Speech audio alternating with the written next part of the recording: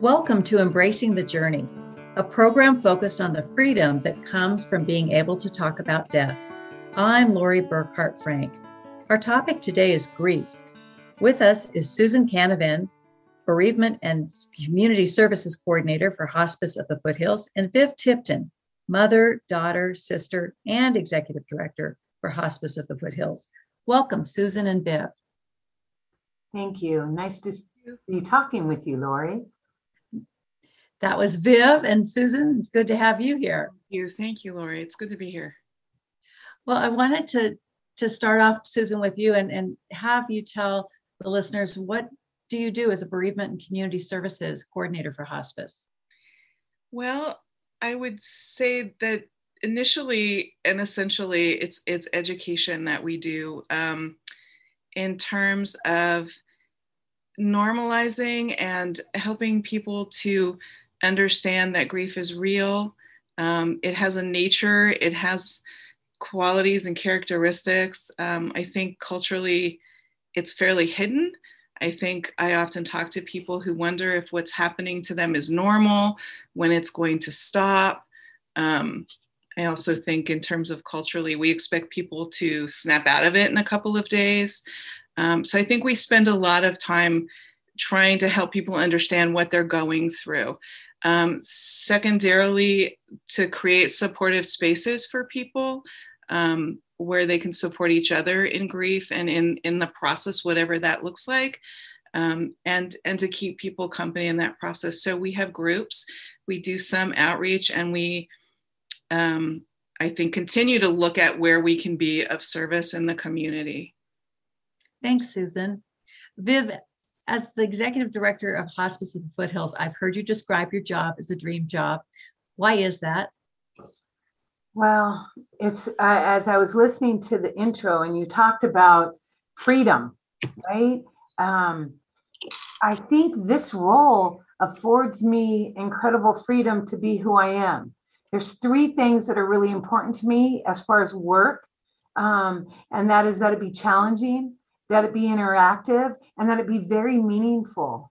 And for whatever reason, my journey on this earth, I've had a lot of experience with death, and I've also been drawn to the consequences of that. And as a small child, having a friend of the family who worked for hospice, I remember thinking to myself, wow, that's an important need out there, because I looked at our family system and we certainly didn't talk about it. So when an opportunity to have a role that is so complex, there's so many different pieces of it around end of life, supporting the people who are out there face to face with our patients' families in our community, it just is the perfect combination for this woman in this world. And listening to Oprah say time and time again that we need to live our best life, I kind of believed her. And so, I landed here, and it's the perfect role for me. Well, that's great to hear, Viv. And Susan, I know your focus is really about the grief that comes up in families' lives. And does grief show up more during the holidays? And if it does, why do you think that is? Yeah, I think it definitely is intensified. I think we traditionally consider the holidays like the most wonderful time of the year. We have that song from Andy Williams. It starts before Thanksgiving and it creeps up on you. But I think that it's a time of nostalgia also.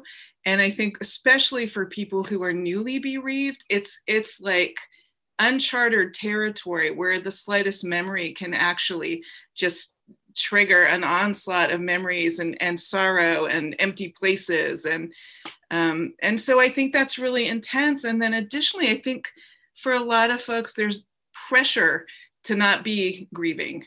You've got roles that you play in your family and in your life and in your world, and people are kind of wanting you to snap out of it for the holidays or figure out how to feel better and do it because you've got this obligation and that, and you may internalize that. You may feel that too.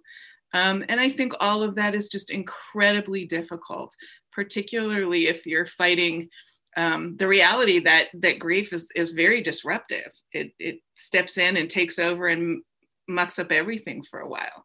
So yeah, I think the holidays are most especially challenging, particularly the first year or two. Yeah.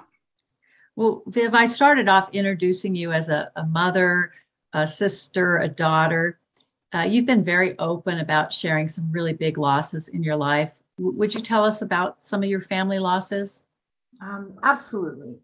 And as I share some of this, I want to share with the listeners that I'm speaking as Viv Tipton now. Viv Tipton, mother, daughter, and sister, as opposed to Hospice of the Foothills executive director, because most of what I'm going to talk about is my experience. So 16 years ago, almost, in early January, my son died. My 21-year-old son died of a multi-drug overdose. And I was on the other side of the Caribbean on a cruise, and every fear I had as a mother came to real life. I got a call in the middle of the night. I couldn't get to my other children, and a child had died. I literally could not dress myself. I would consider myself a pretty high functioning human being, and everything I knew changed in one phone call, in 1 second.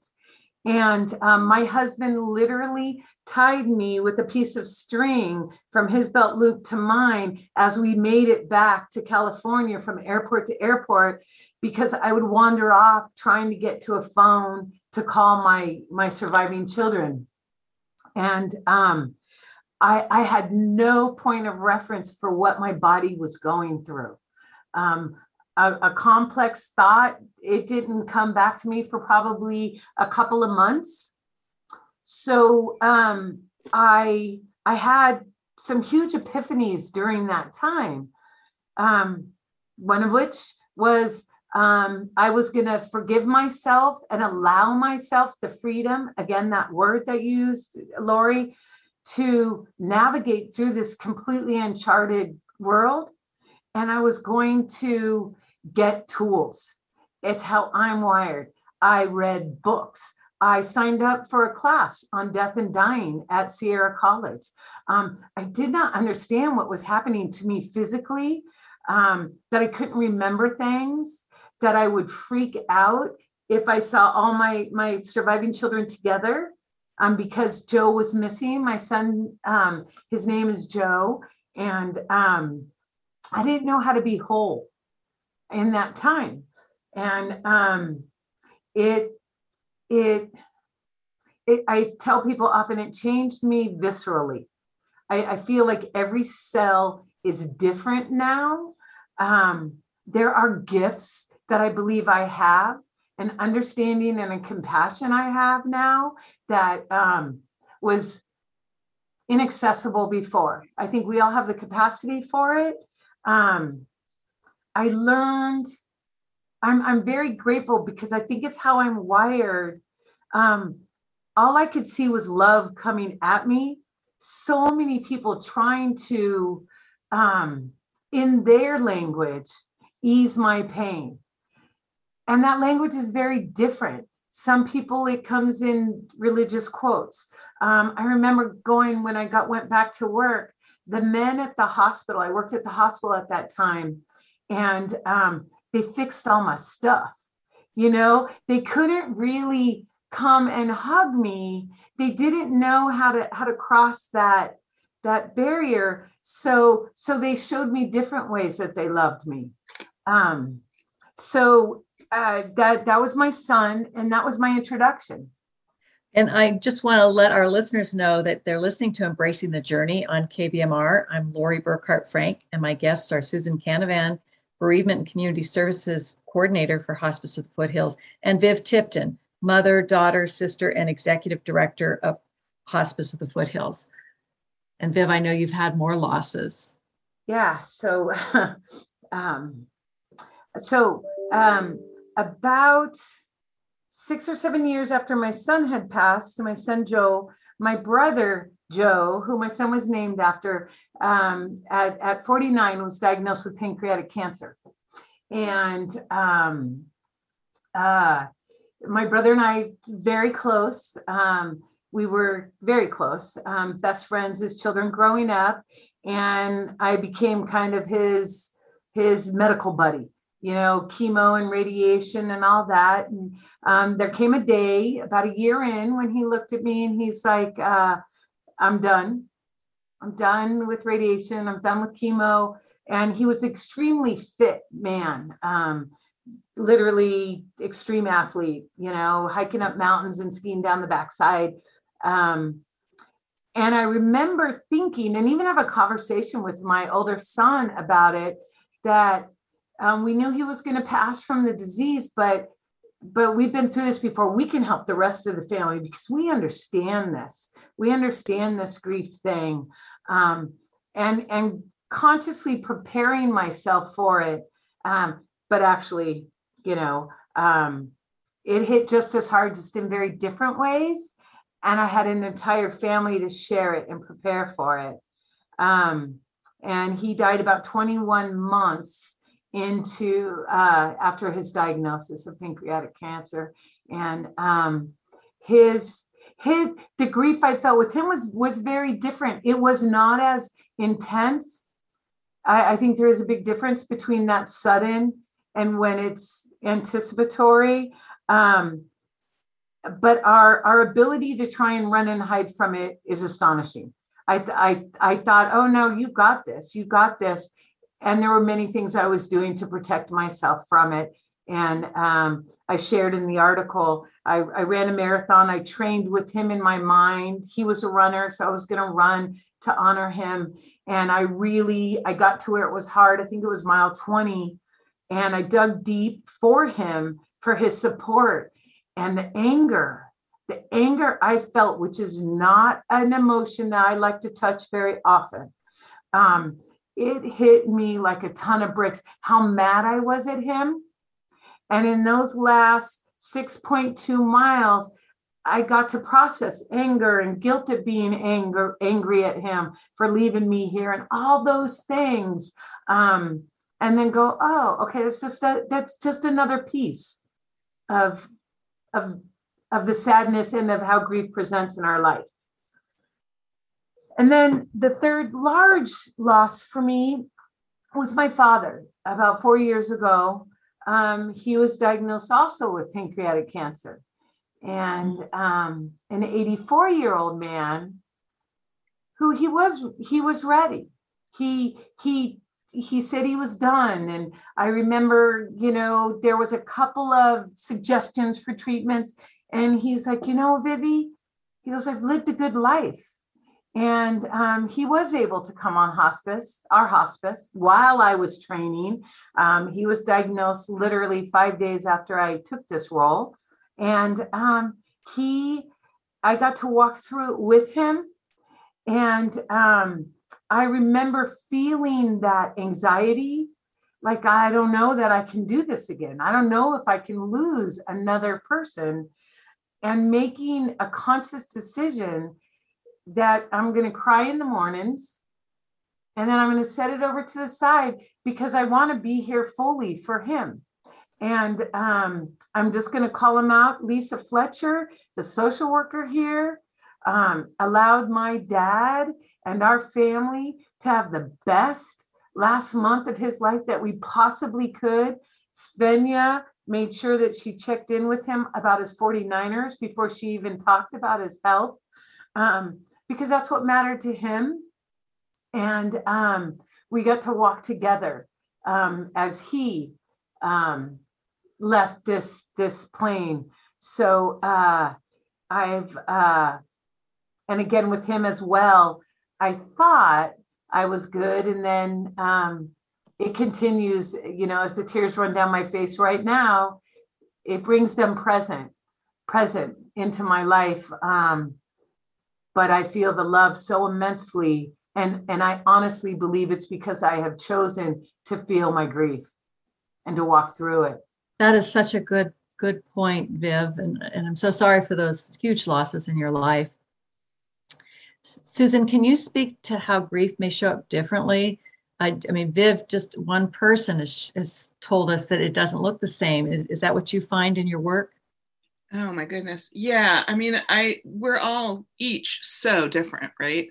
Our stories are so different, our relationships with the important people in our lives, and there too, coping with and even digesting loss looks very different. I think Viv did an amazing job of describing like an entire myriad of things that people can and often do experience. And in different stages of grief, I also think it's a little bit like riding the waves, but we know that, you know, some of us sleep a lot, some of us don't sleep at all. Some of us eat a lot, some of us forget to eat completely. Some of us can't concentrate. Some of us are so productive. It's as individual as the person, and there is no one way. There's certainly no right way, that's for sure.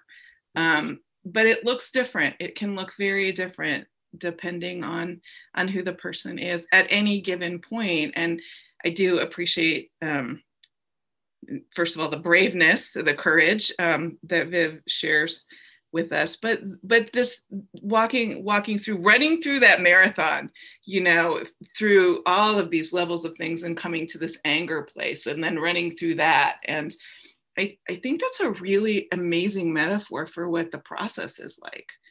You can run, you can walk, you can kind of nap through it. I mean, we all come at it differently, but yeah, I think you will end up in places that you don't see coming sometimes. And unfortunately, it's just not a one size fits all. And so no one can really tell you. I think the best we can do is keep each other company and reassure people that it's okay. Whatever your way is, it is okay. Is grief always about emotions, or does it show up in physical ways sometime?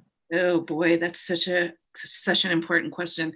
I think it's mind, body, and soul, and it's profound. It's trauma, and we know that you will feel this on every level. I mean, I think what we were just talking about in terms of being able to concentrate or focus, the appetite, I think sleeping, I think too that people really can drift away from self-care, just get kind of disconnected, and therefore not eat properly or drink or rest or move their bodies. And that can also lead to some physical difficulties. I don't think it's just an emotional thing. I mean, we are traumatized in loss, and we feel it everywhere. Did you want to speak to that, Viv?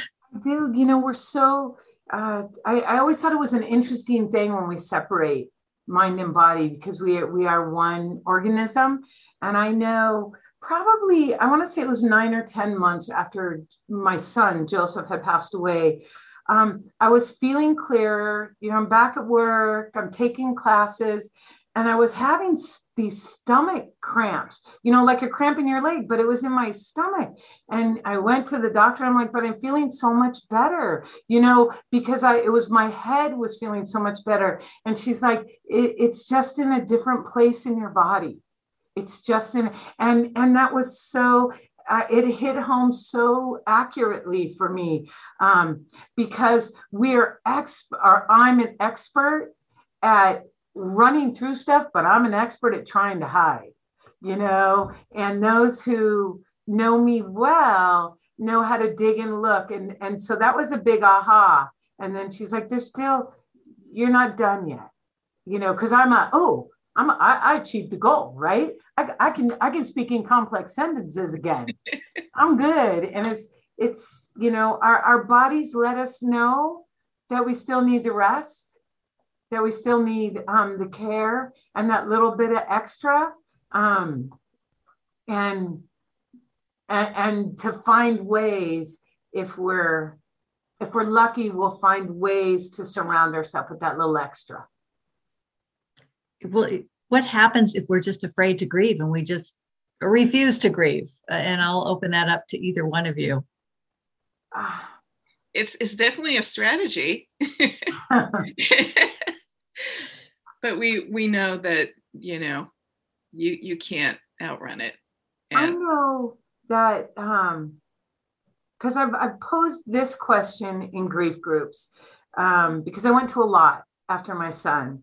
And then even now after my father, because there's people we know that really continue to struggle years later to get their joy back. Because in the beginning, in all honesty, there wasn't joy, right? So you look for those sparks of joy, and for me, they have come back. And I wonder often why did I get to have them come back? Because I would say my life, I have a good, full, joyful, complex life. And I know I have friends that have not been able to come back from significant losses. And I really do believe that it's that committing to the road and that tumble of the wave when you're just getting knocked around and sand's in everywhere, and letting go and letting yourself feel that and trusting that you're going to land on the sand eventually. Do you want to add to that, Susan? I don't think there's much to add to that. I think that says it really perfectly. It does say it very well. And what if, do people have grief even if they haven't lost a close friend or a family member? Can people be grieving for other reasons? Absolutely. I think, we have collective grief sometimes. I mean, certainly in recent years. And it's profound and it's powerful, and it affects us in the, the very same ways that an individual and personal loss can. And I think about it in terms of trauma, right? Yeah. It's assaultive, unexpected, it's shocking, and all of those things take place, right? I mean, I can name them, but it seems brutal to name them. But we can think of many things that have happened around us in recent years that are just gut-wrenching. And we'll feel around that. And we may not necessarily connect what we're feeling to these events because they're not really it didn't happen to me, it didn't happen to my family. But in truth, we are deeply connected, and we will feel those things, right? And we will grieve those things. I think also in senior care, Lori, our abilities, our capacities, when my dad wasn't no longer able to play tennis, which happened long before his diagnosis, and seeing him grieve that, the ability to drive a car, our autonomy, it sounds trite, but it absolutely is not. When our knees go and we can't run or we can't hear, I think grief is part of our life, as love, as fear, as joy, as all those things. It's, when we no longer work, when we move to a new home, all those things. Well, is there anything good about grieving? Oh, I think it brings us together. I think it's part of our connective tissue. I have to know that there's something good about it, or it's too hard to understand. So for me, it connects us just like joys do, right? Why do people like to watch scary movies? Because they sit in the theater and they're all scared together. That's not my cup of tea. It's connection, though. And grief brings us together. It's part of the human condition. But that's what I think, Yeah. I think there's truth there. I think it can help us to feel compassion more easily for one another. And and also just to admire the bravery of one another, because that's where I go. It's like just how amazing we are. Well, if there are listeners that are experiencing grief, are there places that they can get support? Yes, most definitely. And we are certainly one of those places. So we do have support groups. We have 3, and an additional one for parents who've lost children. Because of COVID, we have in person, we have hybrid, and we do have one meeting that is completely Zoom remote. But we also can refer people to things that might fit their needs better. There are programs, there are therapists, there are spiritual communities that I was reading about recently. I couldn't find one in our area, but there may be some that are remote. Like they have blue Christmases for people who are grieving, which I thought was so awesome. But there are communities that will run special programs during the holidays to support people in grief. There are books. I'm like Viv, I will go to a book. I will find that voice somewhere if I need something. So there are many places, but we are here. And if we don't have what you need, or and you may have to try different things. That's the other sort of good news and bad news. Not everything works for everybody, but we'll help you find the thing that works for you. And so how would people contact you at Hospice of the Foothills? They will call us, and I think you remember. 272-5739. And that does start with a 530. Yes. So could you say that one more time, Viv? 530-272-5739. So that is a good starting point, because a question for me is, does everyone need to join a group to process their grief? And it sounds like you just said there's so many ways, but they could still call you. Absolutely. And you could guide them to what would fit best for them at this point. And sometimes we recommend trying something a time or two to see if it's a match. But groups definitely are not for everybody, and that's okay. Well, we are coming to the end of this, and I wanted to ask you both what you'd like to have listeners take away from this program. So in maybe a little less than a minute, Viv, what would you like listeners to take away from this program? Always to know that you're not alone, to be curious about it. That's a place to start, and to find tools that work for you. And I'm just going to go back real quick to be curious. That means if all of a sudden your heart's beating fast, sit still and go, oh, my heart's beating fast. I wonder what's going on. Sometimes that's just enough to help you get there. And to know that there's an amazing amount of love out there, and to feel it. Now's the time to feel it. Thanks, Viv. And Susan, what about you? What do you want listeners to take away?